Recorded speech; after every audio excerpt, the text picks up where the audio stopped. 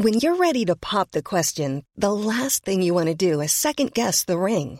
At BlueNile.com, you can design a one-of-a-kind ring with the ease and convenience of shopping online. Choose your diamond and setting. When you find the one, you'll get it delivered right to your door. Go to BlueNile.com and use promo code LISTEN to get $50 off your purchase of $500 or more. That's code LISTEN at BlueNile.com for $50 off your purchase. BlueNile.com, code LISTEN.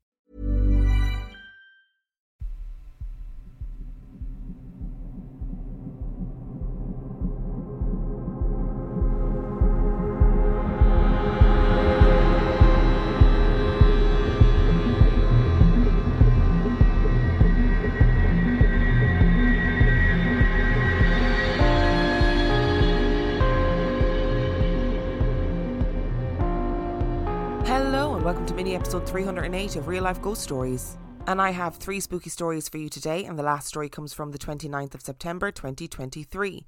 And story number 1 comes from Scott.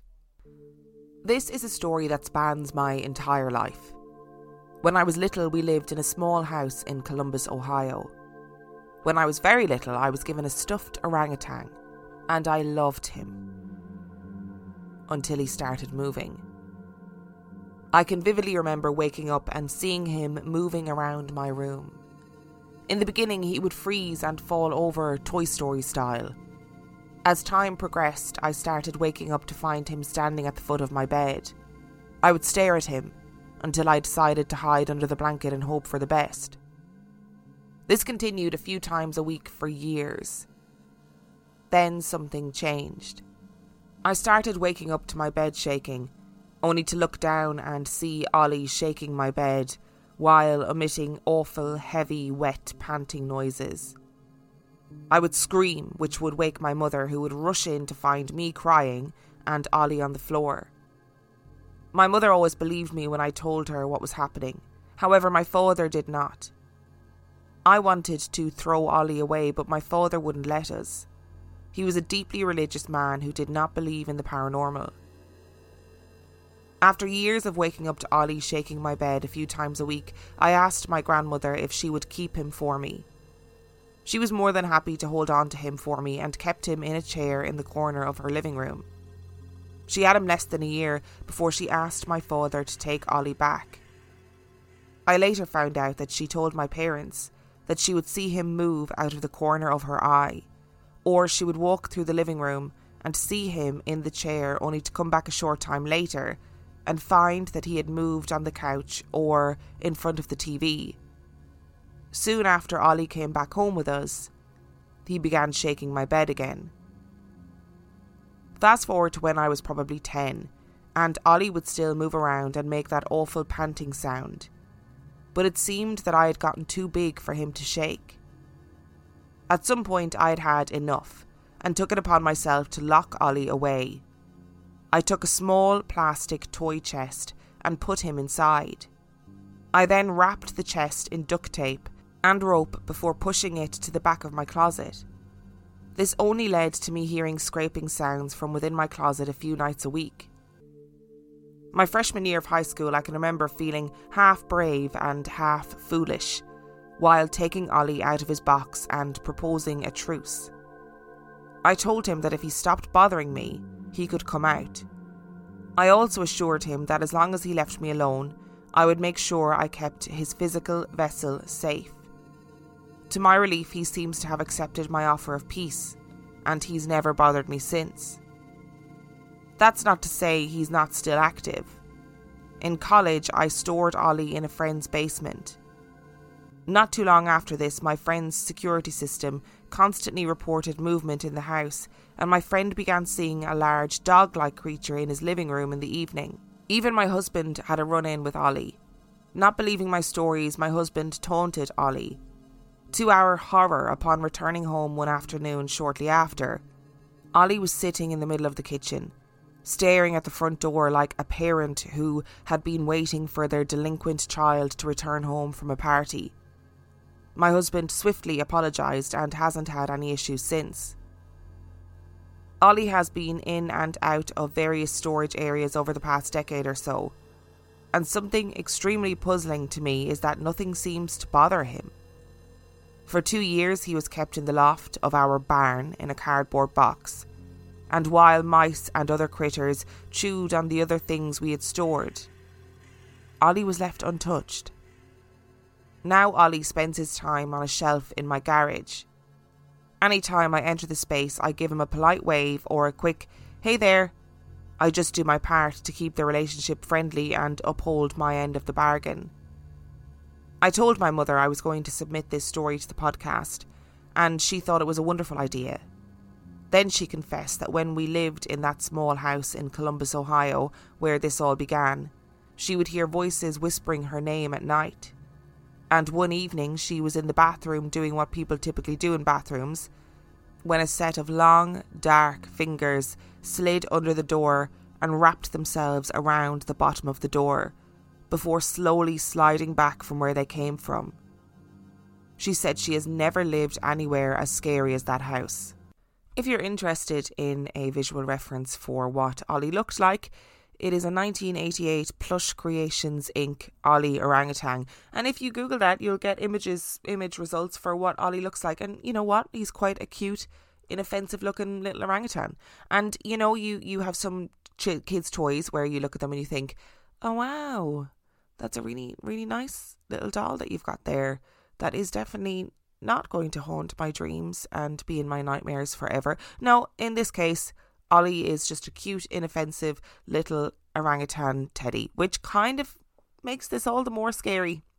There's sort of a silliness to the beginning of this story, which is really luring you into a false sense of security, right? Because Scott gets this little teddy bear of an orangutan, and you think, oh, okay, that it starts moving and it's moving around, like falling over and freezing, Toy Story style. There's sort of a silliness to it. And it's almost funny until something changed, and waking up and seeing Ollie shaking the bed and this horrible wet panting noise. Like what does that mean? Does that mean there was something, some sort of entity in the house that chose Ollie as its like conduit to scare Scott? Because I can't really imagine an instance where a shop bought general, mass-produced plush teddy bear would encounter a demon between the shop and its new home in its child's bedroom. Do you know what I'm saying? And your mother's addendum at the end sort of makes me go, there must have been something in that house that chose this teddy bear as a conduit. So does that mean that whatever was attached to the teddy bear got stuck there and has been stuck there ever since? Or is it choosing to stay there because that is a way in which they can experience the living world differently? And it's sort of only a small addition to the story where you mentioned that, mice and other critters chewed on the things that you stored when Ollie was stored in the barn, but Ollie remained untouched.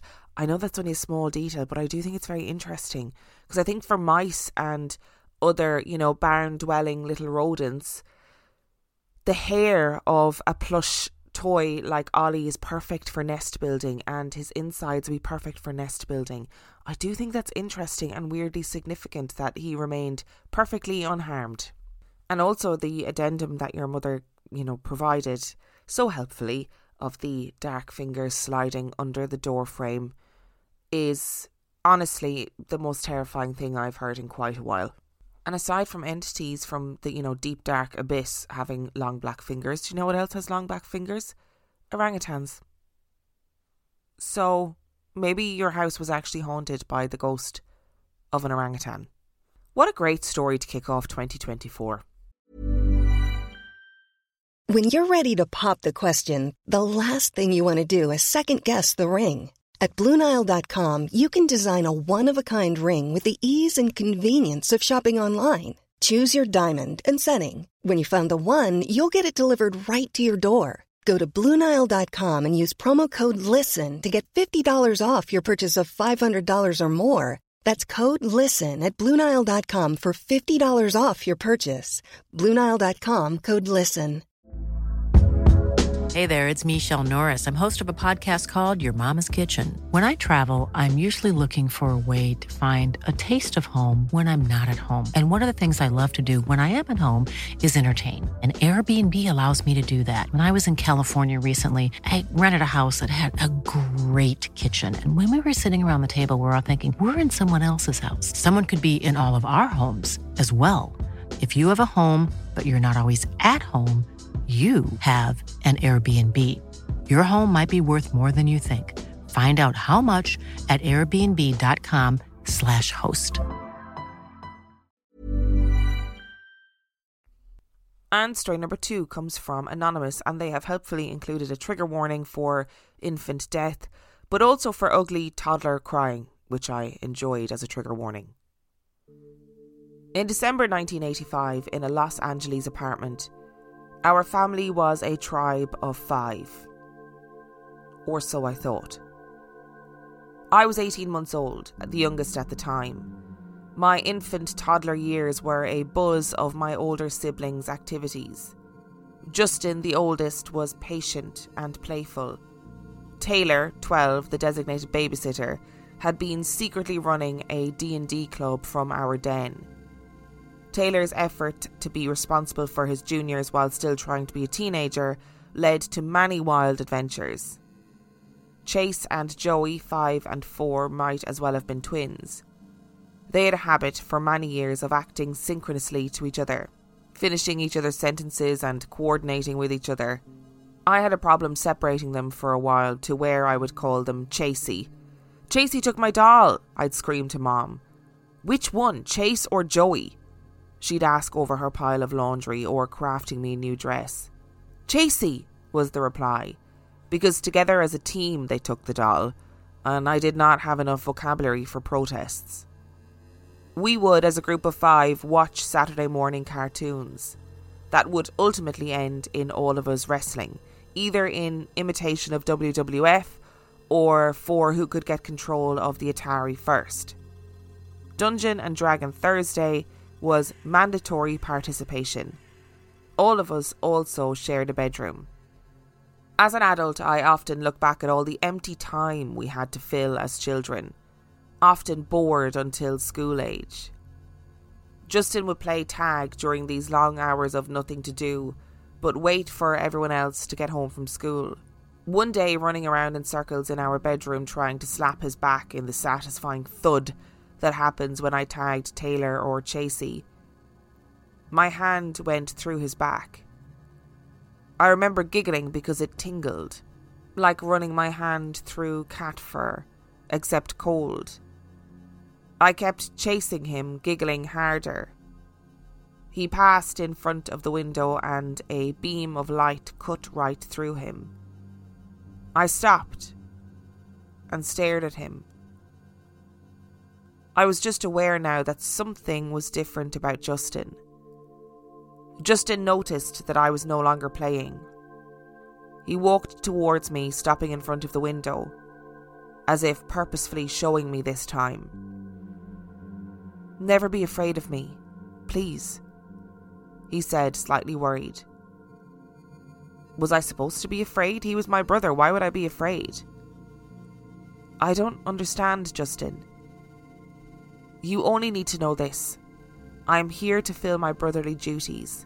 I will always be here for you, to protect you. Lastly, don't tell Mom," he said pleadingly. This disturbed me. Secrets from Mom usually meant someone was doing something bad. Candy theft at the market, or people in the apartment Mom didn't know about, whatever else my siblings got into. "Why not tell Mom?" I demanded. "Mom gets sad when she thinks of me." His face changed a bit and he seemed so sad. "Okay, I not tell Mom," I had promised. After that, I was more and more aware of Justin's being different. He looked 6 years old, almost white blonde hair in a neat 70s bowl cut, pale blue eyes with a blue collared shirt and brown corduroy overalls. His face and colour looked closer to Taylor than he did Chase, Joey or I. It didn't matter what time of day or night. He would appear often transparent, now that I paid attention. We subconsciously had left space for him. The couch could easily fit all four of us, had an open spot, or one of the seating pillows would be left in a good spot, with one or more children choosing to lay their belly down on the floor. No one spoke about Justin. As I got older, tea parties were all the rage. Justin was the only one who would sit with my dolls and stuffies and take tea with me, while dressed in our mother's prom dress, ropes of fake pearls and a floppy gardening hat. With my bear Simon and a gang of homemade dolls as backup, I had decided to start my inquisition. "If you're the oldest, why does Taylor look older than you?" I asked in my fake English accent while pouring tea for Barbie. "I died." "Taylor kept growing. You will too. You already look older than me," he said, pushing Simon gently. "I don't understand. You're bigger than me," I said in an almost accusing tone, dropping the accent. He was still sitting there, looking 6 years old. "I died as a baby. I can't fulfill my brotherly duties as a baby. This is better for playing." Brotherly duties. Justin was the only one who used this phrase. When Taylor babysat, he didn't call it brotherly duty. When Chasey let me have the TV, it's not out of duty. Annoyed by the shows available, but not duty. "What does brotherly duties mean?" I asked, carrying on the accent, waving a gloved hand in the air. "You know, play with you, be here for you when you need me, protect you, you can tell me anything, I'm your best friend." He said this rather excitedly. "But I can't tell Mom." "No, don't tell Mom, you'll make her cry," Justin insisted. His cup of imaginary tea tipped over. At this point, Dad came over to ask about the spilled tea. Having conversations as an adult, my father had told me his side of this event. He'd been reading the newspaper nearby. He didn't notice my conversation as toddlers babbled to themselves all the time and he had tuned out. What had caught his attention was from the corner of his eye. He saw the cup rise up an inch and then fall to its side. Of a round bottom cup. The cup should, by its design, have rolled back onto its bottom. He decided to get a closer look and asked gently, "What's going on?" I told him I was having a tea party. "A tea party, yes. Is everyone having a good time?"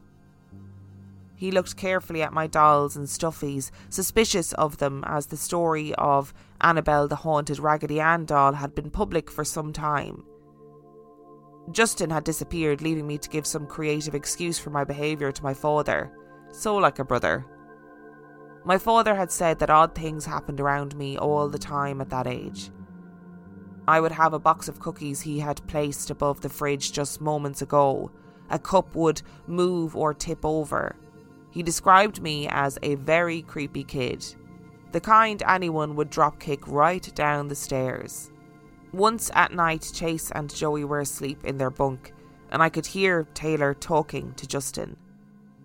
He would turn to the wall and I would hear, "Hey bro," and then he would start talking about teenager stuff I couldn't understand.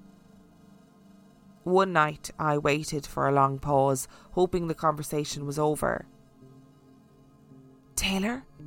I whispered, trying not to wake Chase and Joey. He let out a long sigh. "Yes, brat." "Who is Justin?" Taylor rolled over and faced the ceiling, then calmly and evenly explained. "Justin is my older brother, our oldest brother. He passed away a long time ago." "A long time ago?" This puzzled and annoyed me. A long time ago was a general reference for a lot of things people didn't want to explain. Like, how long ago were the dinosaurs? A long time ago. So now my oldest brother and the dinosaur were on the same timeline. Toddler logic for you. Yes, a long time ago, before you were born, before I was born, when he was a baby. A baby? How did he die? Acknowledging that I wasn't going to just go back to sleep, Taylor got up out of bed and walked over to my crib, sitting down next to me on the other side of the bars. It's called SIDS, Sudden Infant Death Syndrome, and it means babies pass away in their sleep. Toddler was trying to explain as carefully as he could. Can I get SIDS? Was he sick? Did it hurt? I asked, getting concerned. Taylor had started to tuck me back in. No, I don't think it hurt him. No, you're safe. He stopped for a moment. I could see a tear running from his face. I said, I see him sometimes. He plays with me. Oh yeah? I used to see him too. Why can't we tell Mom? Mom still gets very upset about Justin. He's okay now. Would that make her happy? I asked. It's okay if you don't understand. Taylor often told me this. It meant the end of my questions. If Justin's dead, then what is he? I hugged my bear but refused to give up the conversation. He's a ghost, Taylor said so normally. With a snug tuck, he was finished with the conversation and it was time to sleep. Time went by. A diet of unsolved mysteries, The Twilight Zone and other 80s spooky shows educated me on what a ghost was. Along with this came the realisation that Justin was far from the only ghost in our apartment building. Looking back, I felt like this was what Justin meant by protect you, allowing me to finally understand why I should be afraid of ghosts. Justin's unfinished business on this world was to be my brother, and so be it. And it opened the door to more creative fun. Hide and seek had become the new favourite. I'd often hide in the hamper, inside the closet, taking advantage of my small size. His head would pop through the closet door. Found you, he'd say, like a normal excited child. My turn. Taking advantage of his ghostly nature, he often chose to hide under the bed. At first, he'd peep out from under the bed, generally signalling that he was under there, helping me out. As I got older, he had more fun making his head spin or jump scare out of the mattress before I called out, Found you! The day that I let the cat out of the bag, I was 4. My father had moved out and I had been moved into my mother's room. I had returned to my room for a toy and found Mom crying on the edge of her bed looking at a Bible. What's the matter? I asked. She helped me up to sit next to her and she opened a Bible. This is our family tree, where all the births and deaths of our family are recorded.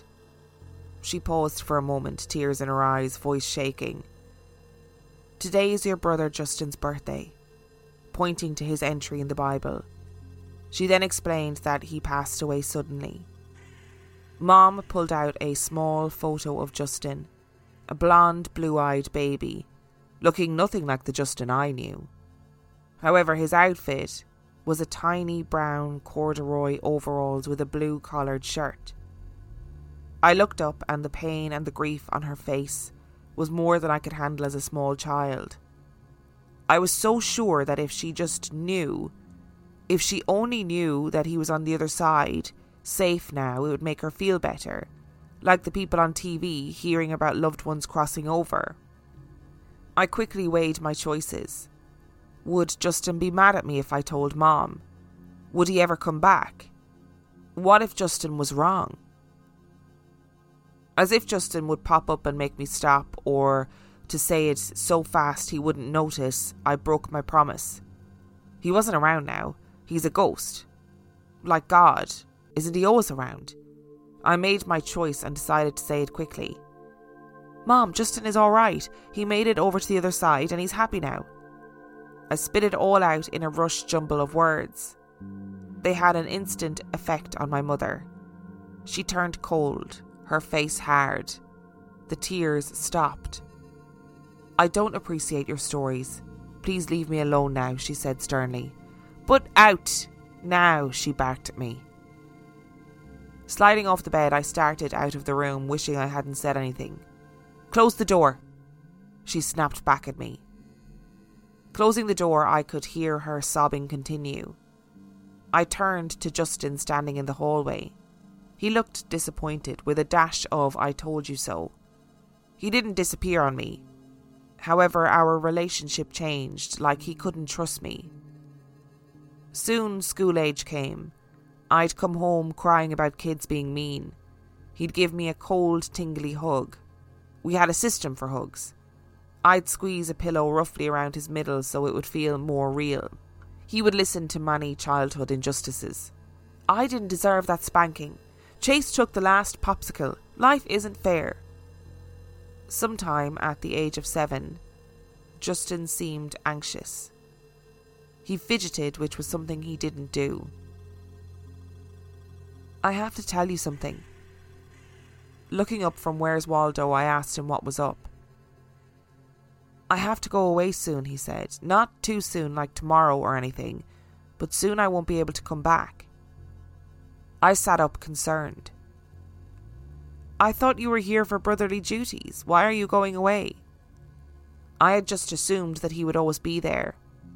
As unfinished business goes, when does one stop being a brother? The idea that he would just be gone was alarming. I didn't know what my face looked like, as I silently tried to figure out what he meant. He sounded panicked when he said that. It won't be for a while now, but I need you to know, okay? Even when I'm gone, I will still be here. You can still talk to me." This conversation marked the beginning of a lot of changes. Mom had a family friend who came around a lot. She had also disappeared for a while, with little explanation of where and how long she'd be gone. Nothing in our apartment was right during this time. Father had moved back into the apartment, sleeping arrangements were moved, the other ghosts were super active. I was given my first embarrassing haircut that was a mullet, saying it was more manageable for my father to take care of. This had me crying hysterically into Justin's lap. Justin was not visiting as much as he used to. Mom's family friend had come to give our father a break from parenting and brought us over to his apartment to use the pool for the weekend. While changing into my bathing suit, Justin popped out of the wall, and in a rare moment he scared me. He almost never showed up outside of our home. "I came to say goodbye. It's time I have to go." He sounded like he was in a hurry. "Wait, Justin, now? Right now?" I was panicking. My heart raced and I wasn't even sure why. "Yes, I'm sorry. Remember, you can always talk to me. I'll hear you." And then he was gone. Just gone. No light, nothing dramatic, as if someone turned off the TV. Gone. I let out a little scream. I didn't know how to react or how to feel. It was like he just died. I know he's been dead, but never see him again. I sat down on the lid of the toilet, sobbing, confused, trying to calm myself down. Taylor came bursting in, thinking I'd lost a tooth again. Looking around, not seeing blood or any reason for his 7-year-old sister to be bawling her eyes out in the bathroom. "What's wrong?" he shouted over my crying. I clamped my mouth closed, trying to make myself stop shaking my head. "No, I won't tell again, just come back."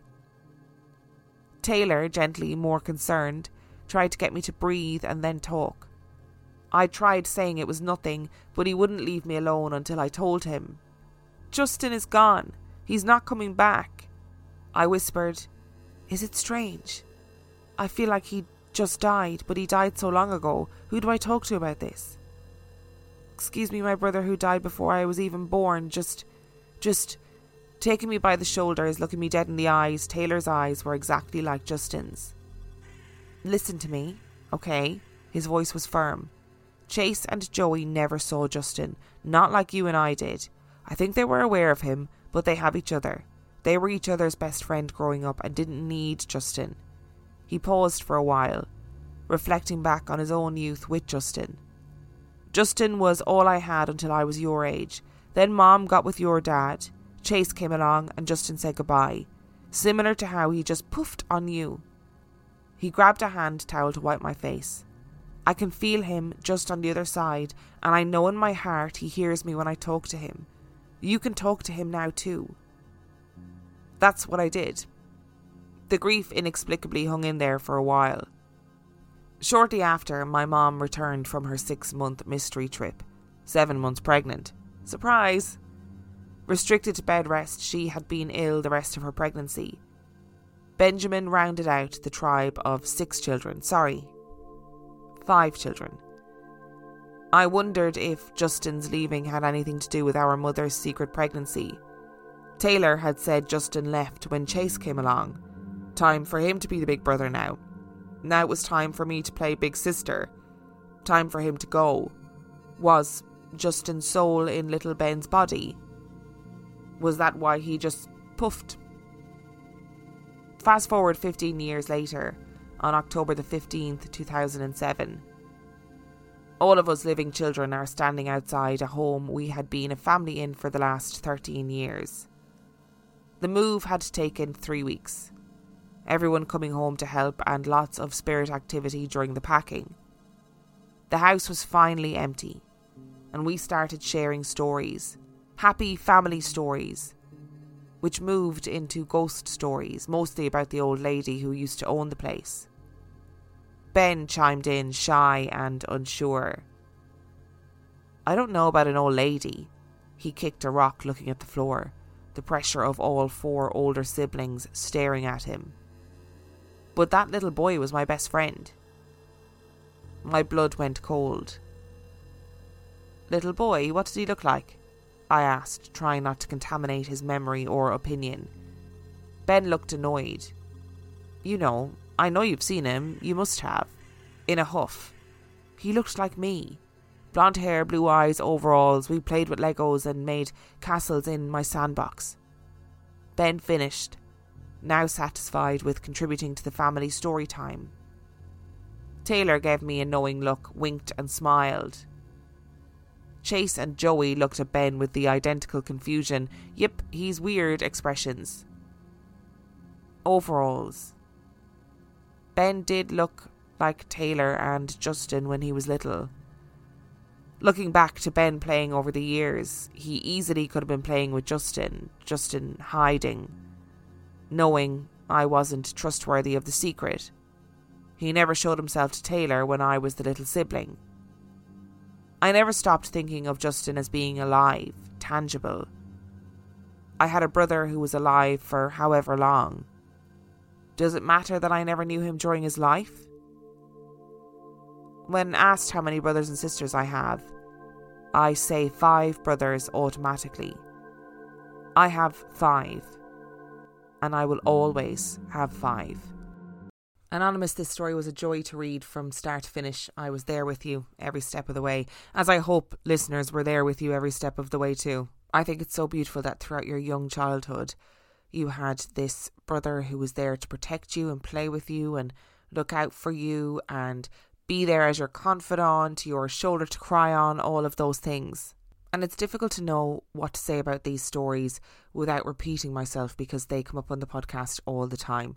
How many times have we heard stories about children who seem to have a relationship with a family member who has passed away, or seem to have intimate knowledge of a family member who has passed away before they were even born? And these stories are so beautiful, but they're also so prevalent, and that in itself is incredibly compelling, that these stories are so common. And you know, just to say, SIDS, sudden infant death syndrome, and indeed sudden adult death syndrome, are awful, gut-wrenching, heart-wrenching, brutal, horrible things for families to experience. It's just horrendous. And I would love to know if now, kind of as adults, if you have revisited the conversation about Justin with your mother.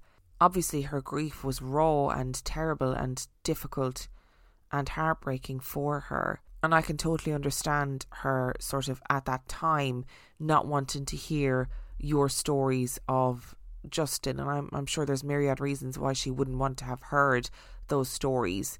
And I wonder if now, if you're able to have even tentative conversations with her about the Justin that you and Taylor and obviously Ben towards the end knew, or is it still just something that she isn't able to engage with, which, you know, I would totally understand if she wasn't able to engage with it.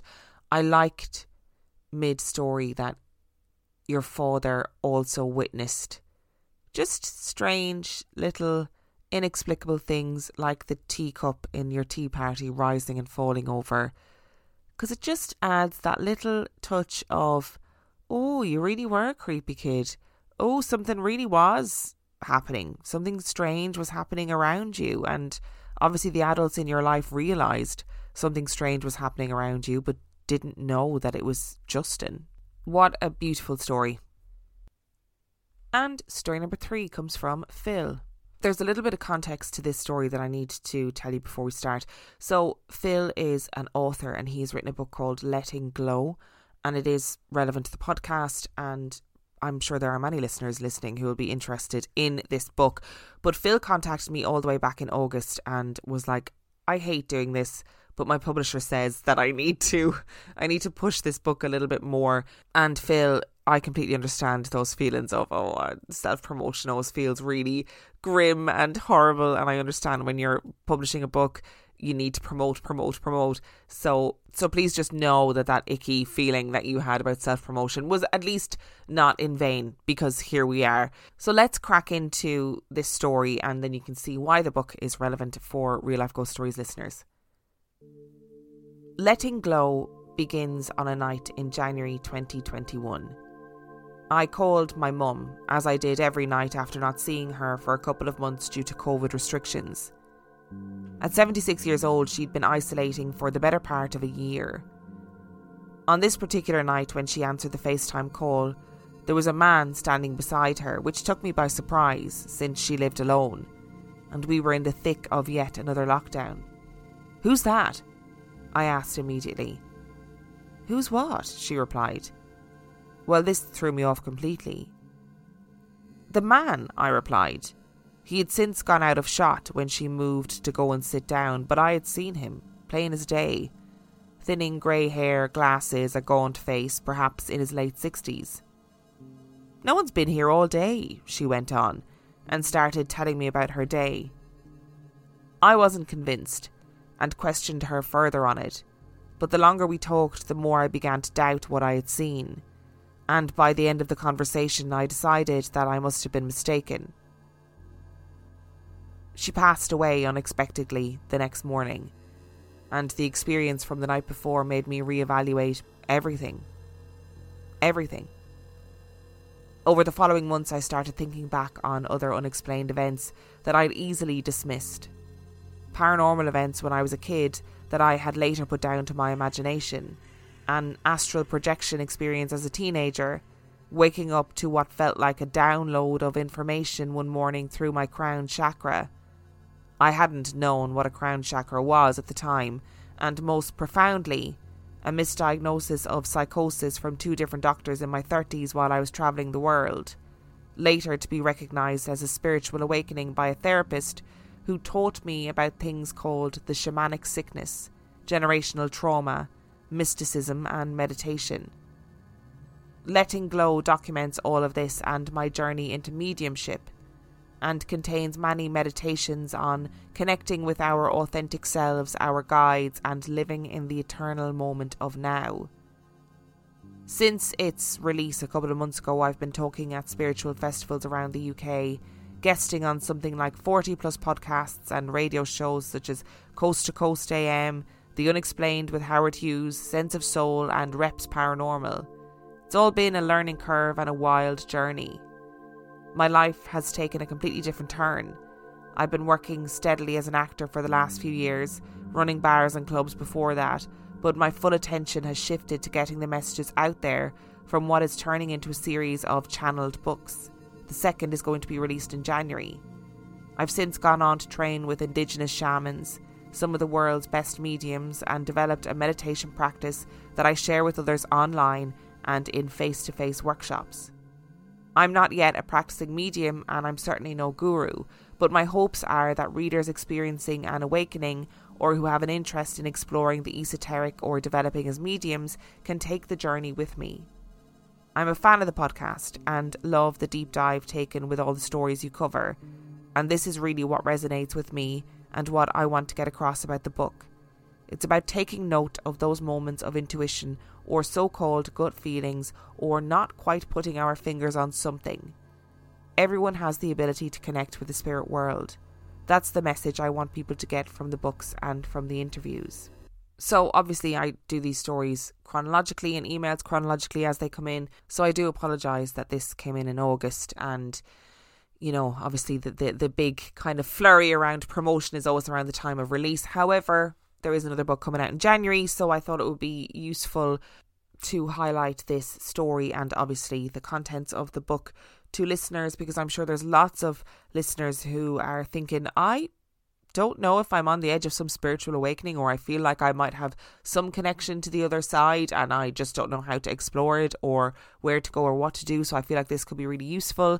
So you can find Phil on Instagram at Phil Phill Webster Webster, all one word, and at philwebster.com. So I hope that somebody listening hears this and is like, that sounds like it's right up my street. The book is called Letting Glow, and obviously there's a new book out in January, and if it sounds like it's useful to you, please do go and seek Phil out and seek out that book. Thank you so much for listening to today's episode. Thank you to Scott, Anonymous and Phil for sending in your stories. Remember, the last story came from the 29th of September 2023. And if you would like to send in your story, you can do so by emailing it to reallifeghoststoriespodcast@gmail.com. You can also check out the website reallifeghoststoriespodcast.com. And if you are desperate for some extra content, you can subscribe to the Patreon. That is patreon.com/reallifeghoststories, where for $5 a month or $2 a month, you get access to heaps of extra content, as well as every single main and mini episode completely ad-free. And on that note, I shall see you next time. Planning for your next trip? Elevate your travel style with Quince. Quince has all the jet-setting essentials you'll want for your next getaway, like European linen, premium luggage options, buttery soft Italian leather bags, and so much more. And is all priced at 50 to 80% less than similar brands. Plus, Quince only works with factories that use safe and ethical manufacturing practices. Pack your bags with high-quality essentials you'll be wearing for vacations to come with Quince. Go to quince.com/pack for free shipping and 365-day returns.